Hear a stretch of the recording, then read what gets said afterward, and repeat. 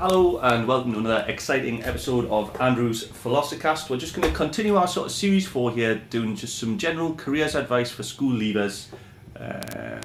Just because obviously we're well aware with what's going on. You're not perhaps, students in year 11, people in maybe year 13 aren't quite getting all of the school leaver advice that they would get because, they're not at school. So we're just going to continue this today, and we're going to interview someone I know very well. This is Erica Taylor. Say hello. Hello. We're going to be talking about hairdressing as a profession, both being a hairdresser and owning your own business. So thank you very, very much for agreeing to do this. Just to get us started, you were a hairdresser for how long? 20 odd years. 20 odd years. And how many of your own shops did you have? 3. 3 shops. So just to get us started here, what sort of qualities do you think someone needs to be getting into the hairdressing business and maybe have their own shop? Right. You need to be committed because it's a long training course initially. You also need, personality-wise, to have an outgoing personality because you need to be able to talk to various types of people. Some are old, some are young. Family people, children, so you need skills in dealing with people, and you need determination to continue through your training. Okay, thank you very much. It's a really interesting answer. Just a broad question here: if you were your boss and you were looking to take someone on, or maybe it's the first rung of the ladder being a hairdresser, what sort of qualities would you be looking at? What sort of person would you be looking to employ?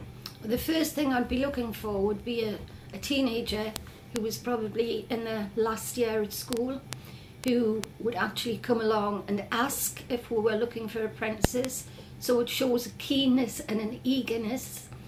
I would also be wanting to know, would they be willing to trial on a Saturday, for example, in school holidays, to see if they actually like the role of training to be a hairdresser, and see if I think that I had the qualities to do that.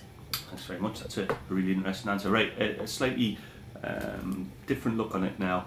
What are the associated downsides with being a hairdresser or running your own business that perhaps people aren't aware of when they first think about getting into it as a profession? It's very hard work. People don't think it is. They think it's rather glamorous. It's anything but glamorous. When you first start, you'll be doing the very, very menial tasks, i.e. sweeping the floor, making cups of tea and coffee, taking ladies' coats, hanging them up. Then you would progress onto shampooing. The downsides of that are you can get nasty skin conditions, more than dermatitis really.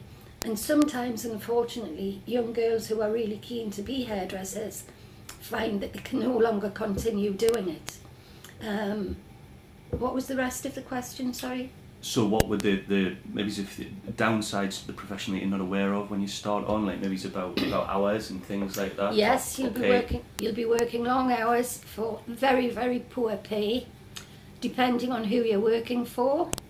You may find that they're quite generous in the respect that they will tip you on the tips that they get, which in my opinion should always be done.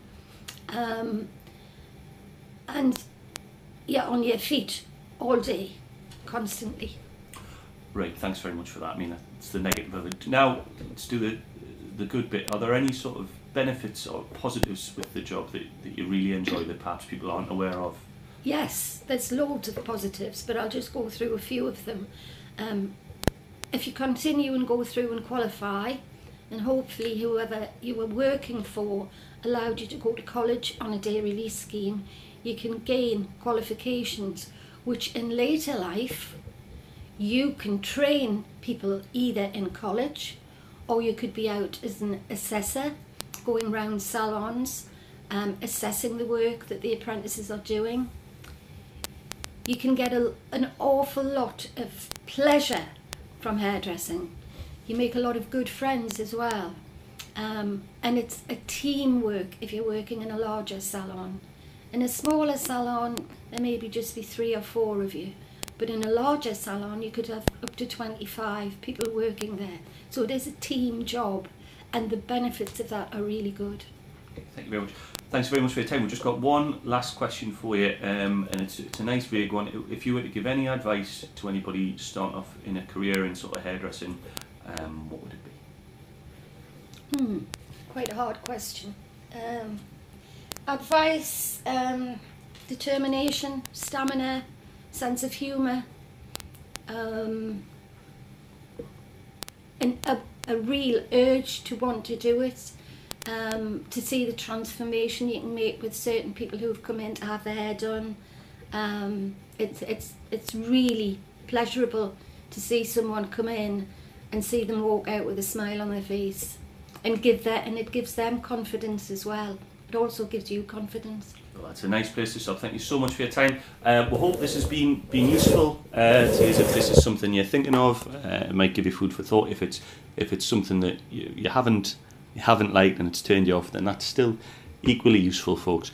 Remember, this is just general careers chats. Really, you can take from this what you will. We'll be giving a few more of these. I hope you're finding them useful, and I hope you are all well.